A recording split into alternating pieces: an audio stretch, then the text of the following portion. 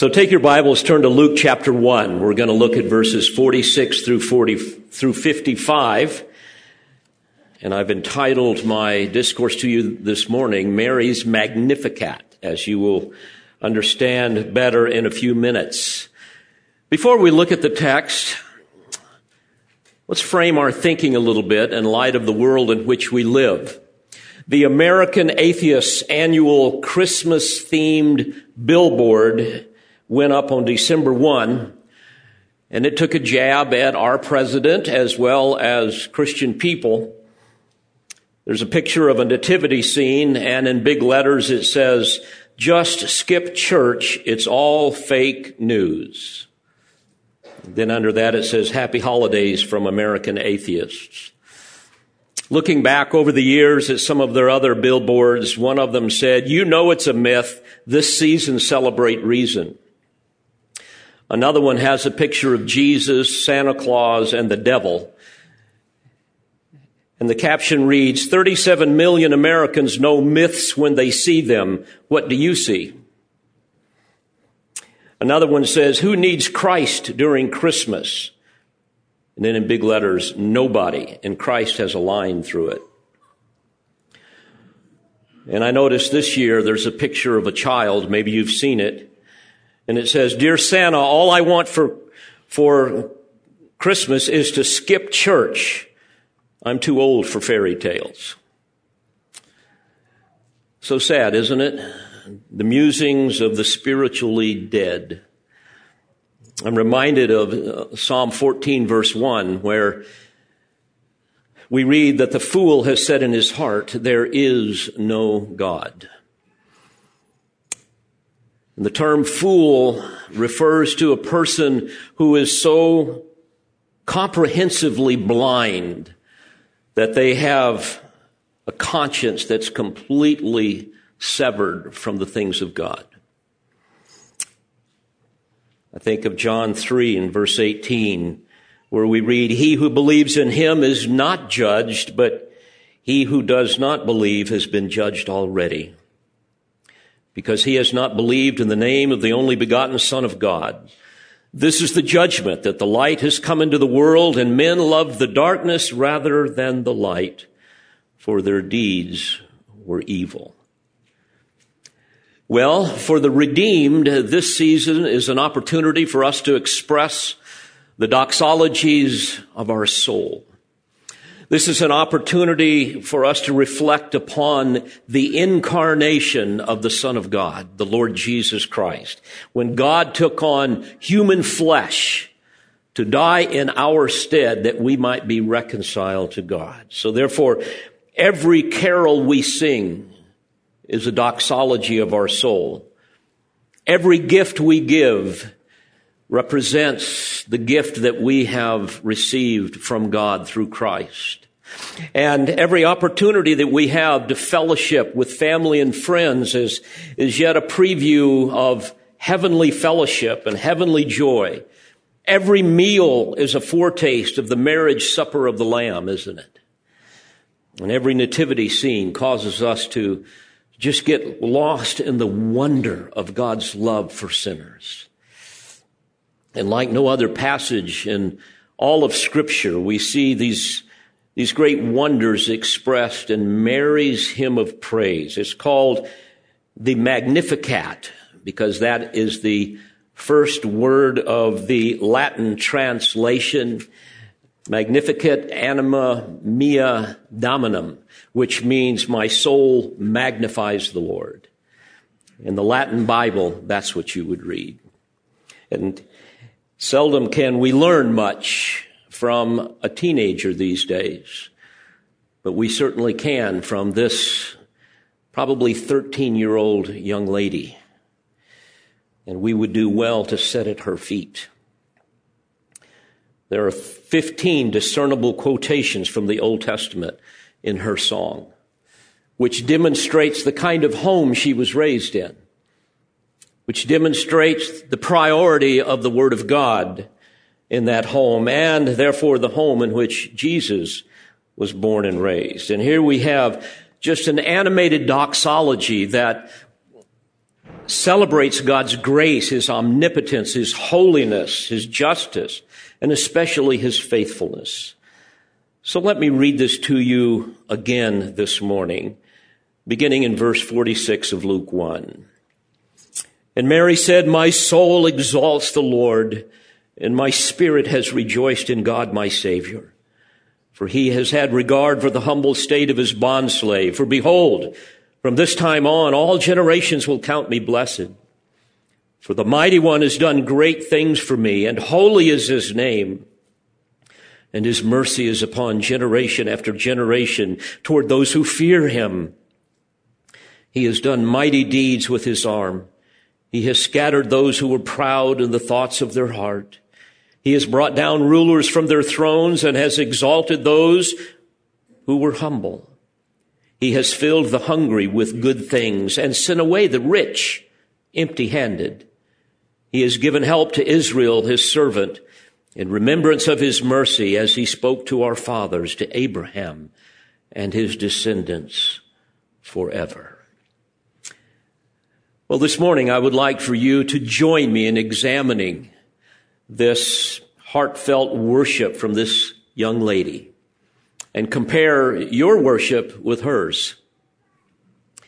You know, worship is one's heart attitude of reverence and adoration of God. And it can be expressed in many ways. And we want to ask ourselves, is my worship acceptable to God? Is it sincere? Is it one of reverence? Is it one of heartfelt adoration? Because I want to be pleasing to him. We know at the core of worship, as Jesus said, God is only pleased with those who worship him in spirit and in truth. John 4:23. Spirit refers to the human spirit, the internal subjective part of man. You see, acceptable worship is not external conformity to ceremonies or to rituals, but a genuine expression of the inner man and the attitude of the heart. But the subjective must be regulated. It must be informed by the objective truth of the Word of God. In fact, if we believe things that are contrary to God, contrary to Scripture, errant Bible doctrines or whatever, he is not pleased. Or if we pretend to worship him when in fact we are harboring egregious sins in our heart and idols in our heart, he is not pleased. So we want to take a look at Mary's heart that is expressed here and examine our worship in light of hers. I want to do this by looking at just 3 categories of her hymn of praise. Number 1, we will look at her worship and see how it was spontaneous despite her circumstances. Secondly, her worship was God-centered, not man-centered. And finally, her worship rehearsed God's mercy, past, present, and promised. And I pray that the Holy Spirit will use these great truths to not only refine your worship, but deepen it, especially during this Christmas season. So, as you will recall from our scripture reading a few minutes ago, God has dispatched the angel Gabriel to this 13-year-old Jewish girl from Nazareth, betrothed to Joseph, and told her that the Holy Spirit is going to come upon her and she is going to conceive, and that she would be the mother of Jesus, the Messiah, the Son of the Most High God. And as added confirmation, knowing that the young maiden would need another woman to talk with and someone who would believe her story, right? God sends his servant Gabriel to tell her in verse 36, "And behold, even your relative Elizabeth has also conceived a son in her old age. And she who was called barren is now in her 6th month, for nothing will be impossible with God." And Mary said, "Behold, the bondslave of the Lord, be it done to me according to your word." And the angel departed from her. It's amazing. Her 80-year-old relative who was barren was also now pregnant with John the Baptist, the forerunner of the Messiah. Nancy and I were talking this week, and she said, at the top of my list, obviously beyond seeing the Lord in glory, at the top of my list, I cannot wait to speak to Mary. And I thought, yeah, I can understand why. It's an amazing thought. I mean, think about it. Imagine having the creator and the sustainer of the universe growing inside of you. The one who upholds all things by the word of his power inside of you. Imagine what must have been going through her mind when she finds out from an angel that she is going to be the mother of the Messiah. I'm sure she was thinking, who in the world is going to believe this? What am I going to tell Joseph?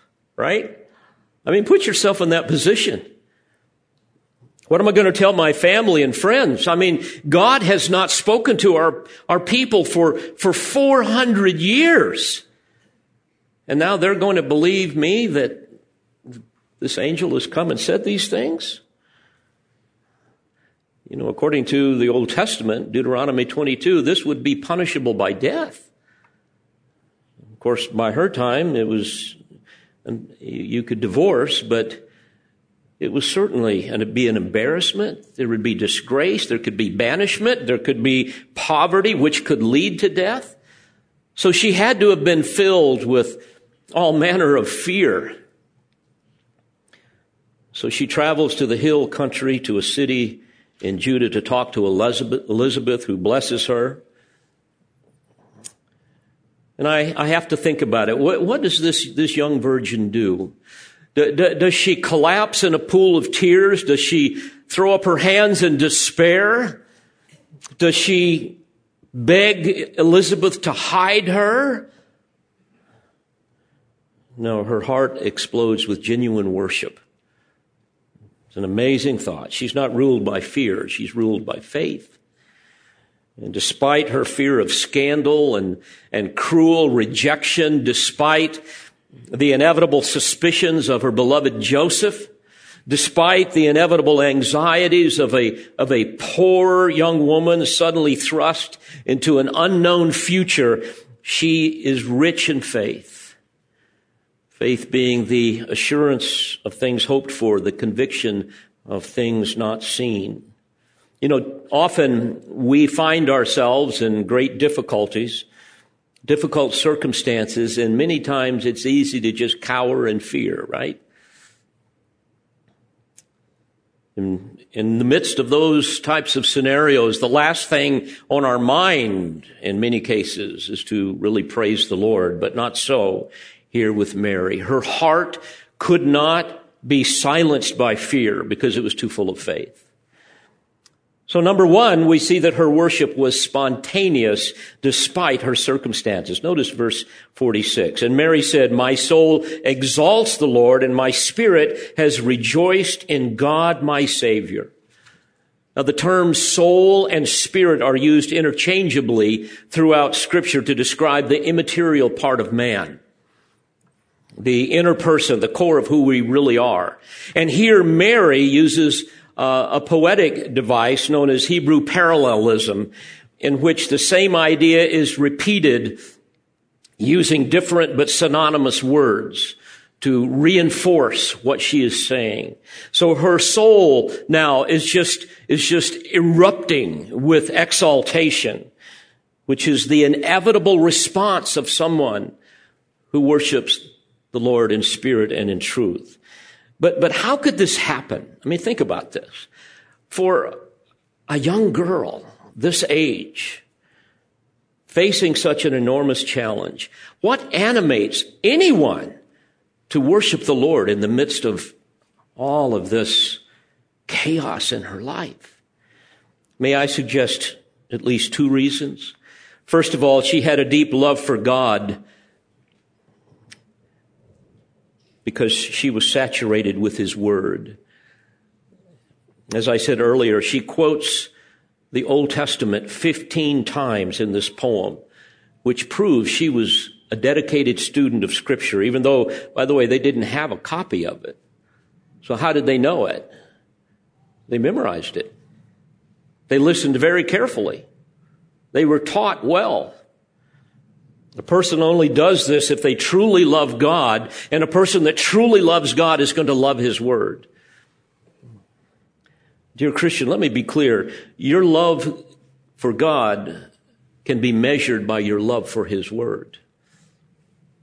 Mary quotes portions of Hannah's prayers as we read in 1 Samuel, Leah's prayers in Genesis 30.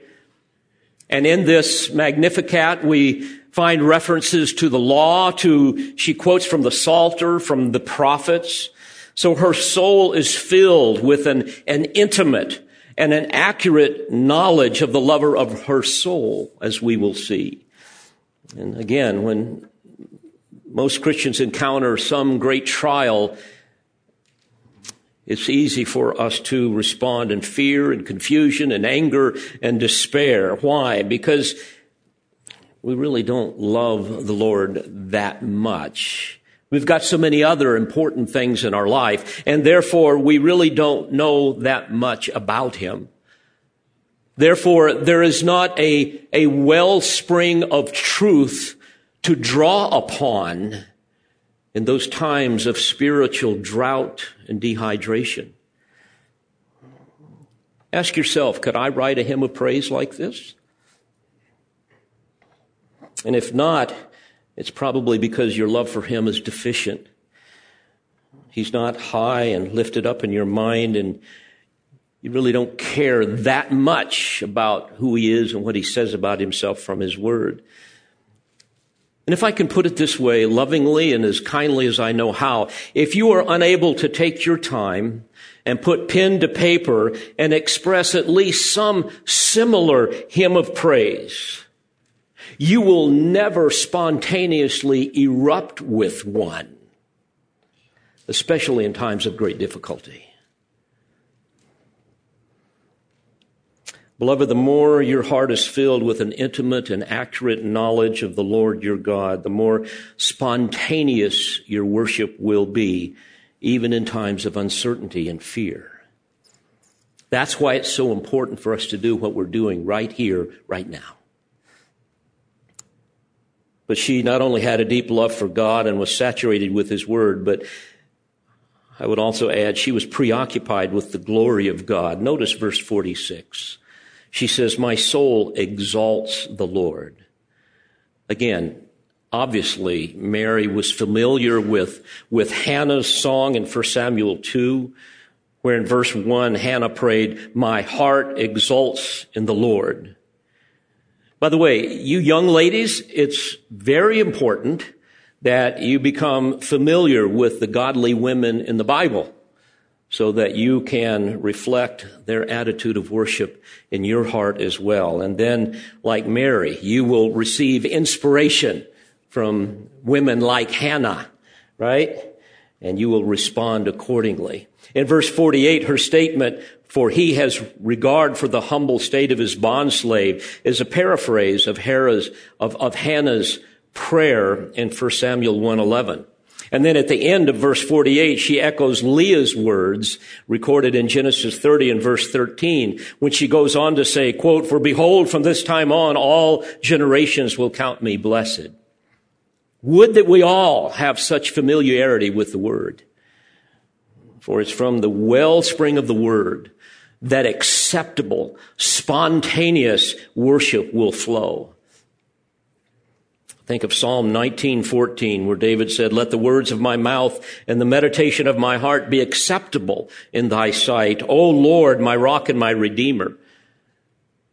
And when that is true in a person's heart, the result will be, as recorded in Psalm 103:1, bless the Lord, O my soul, and all that is within me, bless His holy name. Now again, notice how she was preoccupied with the glory of God. Verse 46, my soul exalts the Lord. Exalts means to magnify, to make great, to glorify. And because it's in the present tense in the original language, it means that glorifying God from the very core of her being was a habitual, continuous reality, regardless of her circumstances. You see this in people who, for example, have an insatiable appetite for the Word of God. Now, please understand, magnifying the Lord was the preoccupation of her heart long before she became the recipient of such divine favor. It wasn't like it wasn't there, and all of a sudden she finds out that this is going to happen, and now she's magnifying the Lord. No, hers was a spontaneous eruption of praise. And too often we think of worship as something that happens in the church, kind of outside of us. We think of maybe not so much in our church we think this way, but I know a lot of Christians think this way, that worship has to do with candles and rituals and religious icons and certain ambiance and something that must be induced by music, for example, which is not a biblical concept. God has not given us music to induce worship. He has given us music to express worship. Huge difference. Because the glory of God was the theme of her soul, it was the theme of her song. So she begins by saying, my soul exalts the Lord. Verse 47, and my spirit has rejoiced in God, my Savior. You see, this is what is acceptable to God. A spirit that is rejoicing in God as Savior. Rejoiced here is a very strong word in the original language. It denotes the idea of just utter jubilation, if I can put it that way. An internal celebration of supreme joy. And this is why she was so preoccupied with his glory. She is fully aware of who he is, what he does, and what he will do as the coming Messiah. Ask yourself, dear friends, does this characterize your heart? How often does your soul erupt in spontaneous worship? Because of your love of God, are you preoccupied with his glory? Not just publicly. It's easy to put on a show publicly, but privately. If not, your worship will be contrived at best and counterfeit at worst. Not only was her worship spontaneous despite her circumstances, but secondly, her worship was God-centered, not man-centered. I find it fascinating. There's at least 7 attributes of God in her song. She first of all calls him Lord. Kyrios in Greek. It's a designation of the Old Testament name for God, of Yahweh. Verse 46, my soul exalts the Lord, my God, my Savior. So in other words, this is her theme, to magnify Yahweh, the Lord of hosts who rules over all. And one day we know that every knee will bow and every tongue confess that Jesus is Lord. She also speaks of him as the mighty one in verse 49. For the mighty one has done great things for me. Likewise, verse 51, he has done mighty deeds with his arm. And certainly she remembers the mighty acts of God over the course of history, his omnipotence over all things. I think of what David said in Psalm 24, verse 8. Who is the King of glory? The Lord strong and mighty, the Lord mighty in battle. And in Luke 18:27, we read, the things impossible with men are possible with God, right? He is our mighty God. Ephesians 3:20, he is able to do exceeding abundantly beyond all that we ask or think, according to the power that works within us. Thirdly, she says, holy is his name, in verse 49. And we know that holiness is the all-encompassing attribute of God. It speaks of his hidden glory. It portrays his infinite otherness. It portrays his consummate perfection, his incomprehensible transcendence, his moral purity, his eternal glory. All of these things are captured in the concept of holiness. Holy is the defining characteristic of his person. So she says, holy is his name.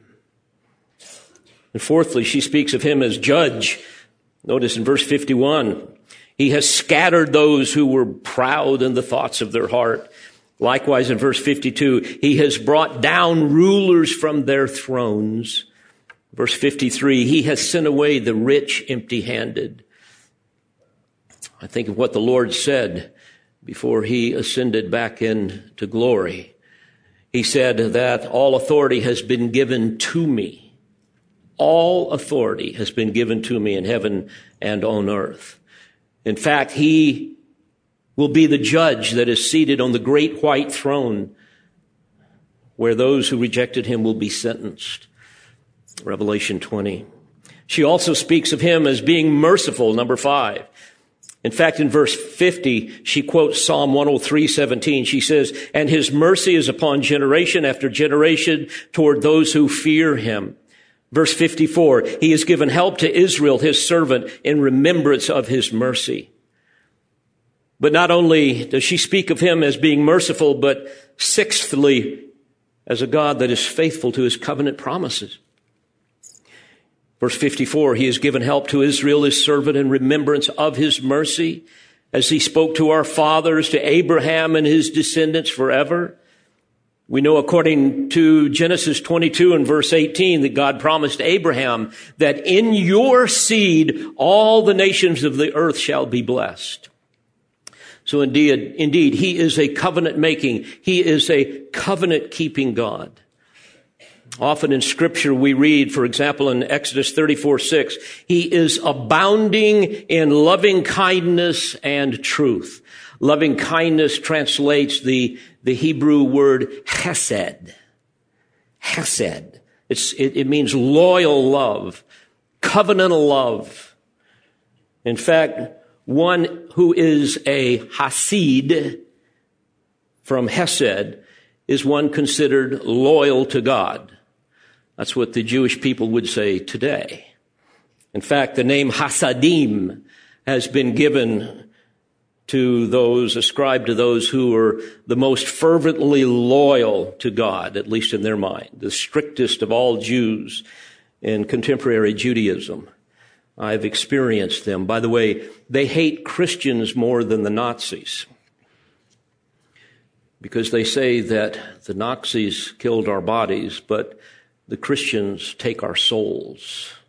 Tragic thing. And then finally, she praises him as Savior. And from the very start of her hymn of praise, in verses 46 and 47, her focus is on the Lord, her Savior. By the way, not a Savior from her poverty, not a Savior from her bad health, not a Savior from her perhaps struggling relationship with Joseph, not a Savior from a disappointing, unhappy life, but a Savior from her sin that separates her from a holy God. In Matthew 1, verse 21, you will recall how the angel then later appears to Joseph. He's tormented in his mind, and the angel puts him at ease, revealing to him that her child had been conceived by the Holy Spirit, not some other man. In verse 21, he says, and she will bear a son, and you shall call his name Jesus, for it is he who will what? Save his people from their sins. So Mary knew first and foremost that her Messiah was coming to seek and to save that which was lost, as Jesus speaks of in Luke 19, verse 10.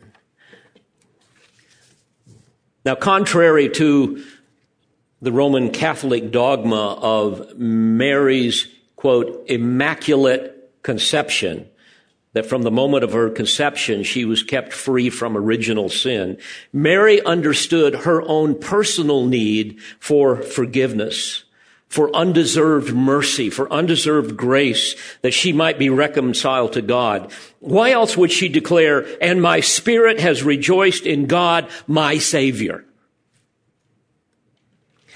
I mean, truly her worship was God-centered. It's not man-centered. I know it's easy for us to think, well, don't all Christians think this way? Well, not all professing Christians are true Christians, and certainly not all think this way. Several years ago, I remember tuning in to the Fox News television network to hear a pastor who was designated a, quote, evangelical icon. And he was there to deliver a special Christmas sermon. And he presented a very delicious but distorted version of the gospel based upon his own interpretation of the Christmas story found in the Bible. And unfortunately, it bore little resemblance to the gospel that Jesus preached, the gospel the apostles preached, the gospel Mary understood.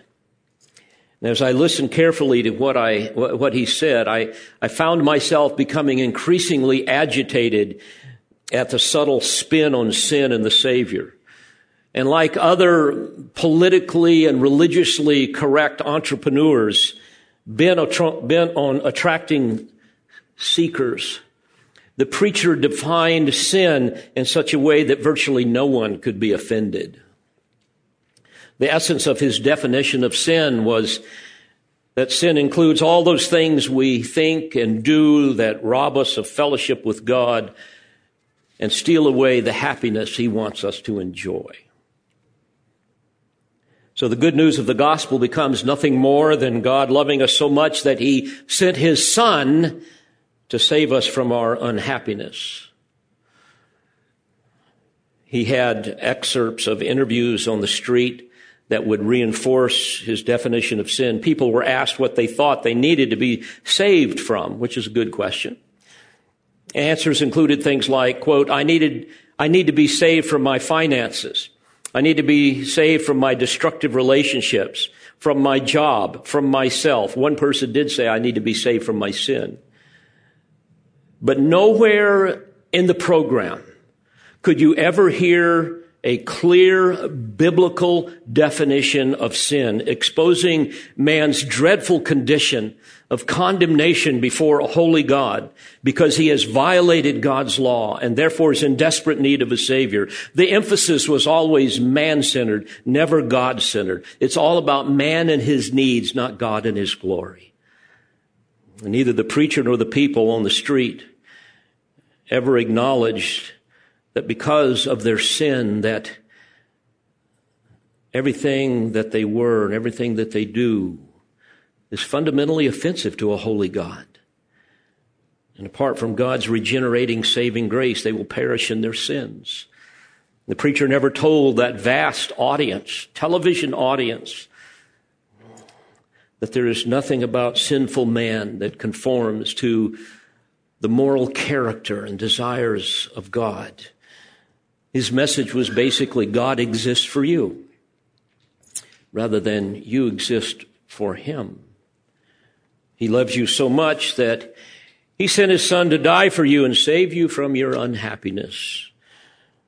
So ask Jesus to make you successful. Ask Jesus to help you live up to your potential. Ask Jesus to help you fulfill your dreams. Ask Jesus to help you be personally liberated so that you can be all that you can be, so that you can have real purpose in your life. How different from Mary's message in verse 47, where she begins by rejoicing in, quote, God my Savior.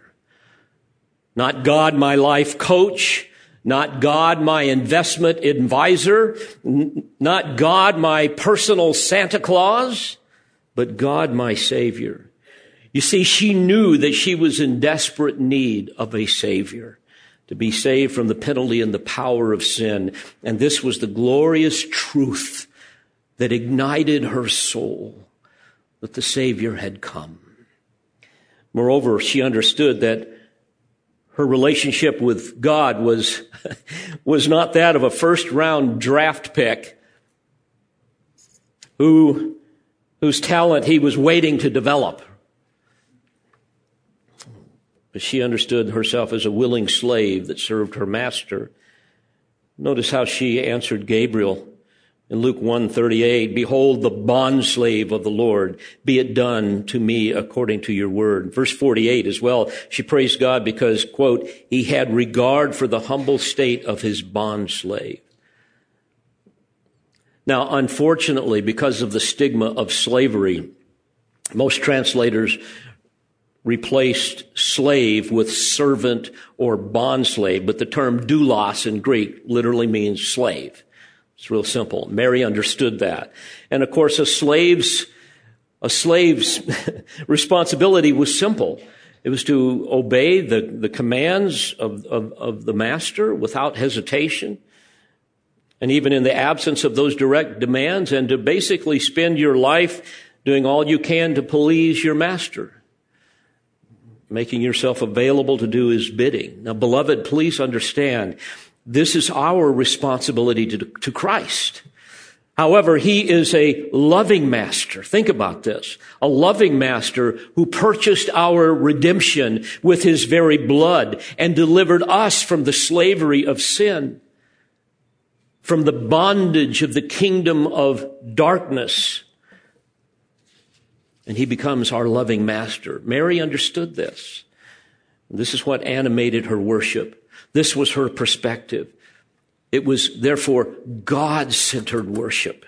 She understood that she was depraved, not deprived.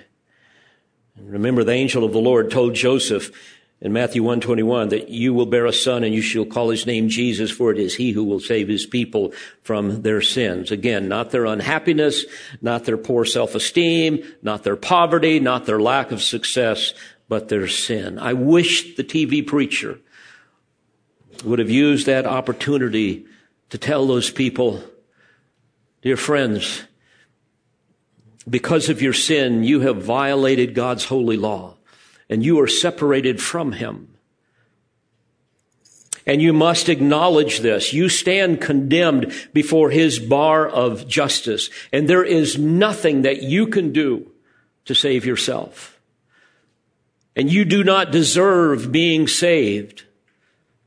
But because of his great mercy and his love for sinners, God has provided a way not only to forgive you, but to satisfy his demand for justice. He sent his Son, the Lord Jesus Christ, to take on human flesh, to live a perfect life that we could not live, and to die a violent and ignominious death upon a cross so that he could bear the penalty for the sins of all who would believe in him. And this is the exceedingly good news of the gospel. So I invite you to repent and to believe in the Lord Jesus Christ, whose birth we celebrate at this season. I invite you to abandon all of your ambitions, all of your dreams, forsake the path of self-determination and self-will, and become a willing slave of the Lord Jesus Christ. Submit to him as the master of your life. Because of his great mercy, become a living and a holy sacrifice that is acceptable to him. Live for his glory, not yours. But know this, you millions of people listening to me on television, know this, that he is a loving master, unlike the slave-master relationship of the world that is so wicked. When we become a slave of Jesus Christ, we belong to a master who loves us, who died for us. We become sons and daughters of his family. We are adopted into his family as the children of God. Imagine that. And then he lavishes upon us all manner of both physical and spiritual blessings and grants us eternal life. And he makes us the recipients of an unimaginable inheritance that is reserved in heaven and kept by the power of God. We're joint heirs with Christ. We're citizens of another kingdom. For this reason, we can say with Mary, my soul exalts the Lord, and my spirit has rejoiced in God, my Savior, for he has had regard for the humble state of his slave. I wish that would have been the message. But of course, they won't allow that on television. Well, finally, her worship was also one that rehearsed God's mercy, past, present, and promised. By the way, this was a common practice in the Old Testament, of Old Testament worship. We see this all the time in the Psalter. First, we know that she praised him for what he has done in her life, what she'd already seen. Verse 47, my spirit has rejoiced in God, my Savior. And of course, this is the foundation of all of her praise. She's no longer under divine condemnation. She understands that. But next, she praises him for the unimaginable blessing of choosing her to be the earthly mother of his son. Verse 48, for he has had regard for the humble state of his bondslave. The idea here of being an unworthy vessel of the Lord's attention. For behold, from this time on, all generations will count me blessed, for the mighty one has done great things for me, and holy is his name. You know, it's interesting. Mary does not complain about her lowly status, a status that the world is going to use against her. She did not suffer from poor self-esteem, did she? Not at all. Instead, she rejoiced in the fact that God would even notice her, especially knowing her Creator would be her child and her Messiah would share in her humble state and be born into such an insignificant family, incomprehensible. Given our Savior's unfathomable condescension to our lowly estate, who among us has any right to complain of anything? And to be sure, her humiliation was short-lived given the blessing that God bestowed upon her, one that all generations remember and count her blessed. But I want you to notice that Mary doesn't limit her praise for what God had done for her alone, but also for what he has done and will do for all who trust in him. In verse 50, she quotes from Psalm 103, verse 17, and his mercy is upon generation after generation toward those who fear him. To fear the Lord means to have a deep reverence for Yahweh, the personal name of God, expressed by our submission, our joyful submission to his will as it is revealed in the Word. And this should cause all of us to explode in praise. Think of the countless millions of Yahweh-fearing people who have been the recipient of his mercy. And then in verses 51 and 52, she quotes from Psalm 98:1 and Psalm 118:15, which again demonstrates her familiarity with Old Testament Israeli history, ancient history, which, by the way, is essential to worship. If you want to deepen your worship, understand the Old Testament and what God has done. And she says, he has done mighty deeds with his arm. He has scattered those who were proud in the thought of their heart. He has brought down rulers from their thrones and has exalted those who were humble.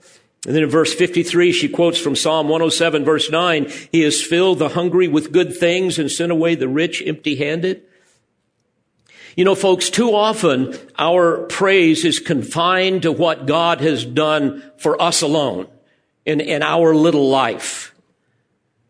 Rather, and by the way, that's true, that's wonderful, that's noble, but that's so limiting. Folks, if you really want to praise God, you need to back away from this microscopic look at your own little life and gaze upon the full panoply, the full spectacle of what God has done in creation, in the flood, during the times of Moses and the Exodus, during Joshua and Judges and Elijah and Elisha and the incarnation and the apostles, the mystery of the church, and looking ahead to all that he has planned. That's when you can really get excited about who he is and what he's up to. This is what Mary does. She praises God for what he has done for his covenant people, Israel, and what he will do in the future. I mean, this is eschatological praise. This is the stuff of acceptable worship to God, worship that is done in spirit and in truth. Notice verse 54. He has given help to Israel, his servant, in remembrance of his mercy, as he spoke to our fathers, to Abraham and his offspring forever. You see, she understood the unilateral, unconditional, irrevocable, everlasting covenant with Abraham. Remember, it was introduced in what, Genesis 12, and it was actually made in Genesis 15, and then it was reaffirmed in Genesis 17, and then later renewed with Isaac in Genesis 26, and then again with Jacob in Genesis 25. And we know in that covenant he promised that through Abraham's seed, all the nations of the earth are going to be blessed. Indeed, the Lord Jesus Christ was the descendant from Abraham. She understood that. She understood that the divine blessings and protection for his descendants, the Jewish people, were part of that covenant promise, that there would be a nation, that he would make them a great nation, and he would be the father of many nations, that they would have a land, a specific territory that would ultimately belong to the nation of Israel. And throughout the Old Testament, and throughout the New Testament, we see repeated affirmations of these promises, and that will ultimately be fulfilled when the Lord Jesus Christ returns and establishes his kingdom here upon the earth, a kingdom that will be merged ultimately into the universal and eternal kingdom of God from which it all originated. So Gabriel told Mary in Luke 1:32 that the Lord will give him the throne of his father David, and he will reign over the house of Jacob forever, and his kingdom will have no end. And it's for this reason, dear friends, that Jesus has commanded us to pray, thy kingdom come, thy will be done on earth as it is in heaven. In anticipation of this fulfillment, she closes with a final burst of praise, if you will. Notice verse 54. He has given help to Israel, his servant, in remembrance of his mercy, as he spoke to our fathers, to Abraham and his offspring forever. Oh, what a magnificent hymn of praise. Well, I would challenge you, dear friends, perhaps this week, certainly in the very near future, would you find a quiet place and take out a piece of paper and a pen and write your own hymn of praise? You don't need to even get your Bible out. Just express your heart like Mary did. It doesn't have to be long. I mean, hers was just 8 sentences, right? No one's going to read it unless you want to share it. Maybe you would share it with your family. That'd be a wonderful thing to do. And it's okay if you're not as comprehensive maybe as Mary. Frankly, not many Christian people are as theologically literate as she was. I mean, few Christians share the level of theological acumen as this 13-year-old girl. It's an amazing thought, isn't it? Nancy, I'm with you, honey. I can't wait to meet her. Now, if you simply can't say much, well, it's probably because you don't really love the Lord that much to really get to know him. And so I would challenge you to that end. I want to close with a quote from Charles Spurgeon that spoke to my heart. He said this, I should like to be able to say, as long as I live, my soul doth magnify the Lord. I should like to have this as the one motto of my life from this moment until I close my eyes in death. My soul doth magnify the Lord.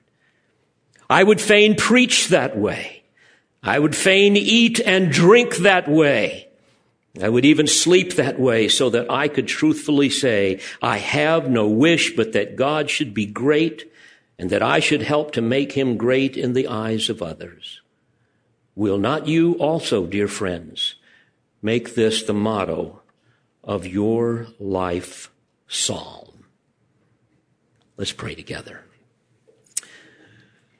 Father, we rejoice in these eternal truths that speak so profoundly to our hearts. I pray that by the power of your Spirit, we would all be able to express our own version of Mary's Magnificat. And especially for those that might be here or within the sound of my voice that do not know you as Savior. I pray, Lord, that by the power of your Spirit, you will bring conviction and that they will see their need to bow the knee to the Lord of glory, the Savior of their sin. That today they might experience the miracle of the new birth. Thank you for your word. Thank you for your love. Thank you for the hope that we have in Christ. For it's in his name that I pray. Amen. We pray you've been edified by this presentation. You've been listening to the teaching ministry of Calvary Bible Church in Jolton, Tennessee. For more information on Calvary Bible Church or for more audio, please visit our website at cbctn.org.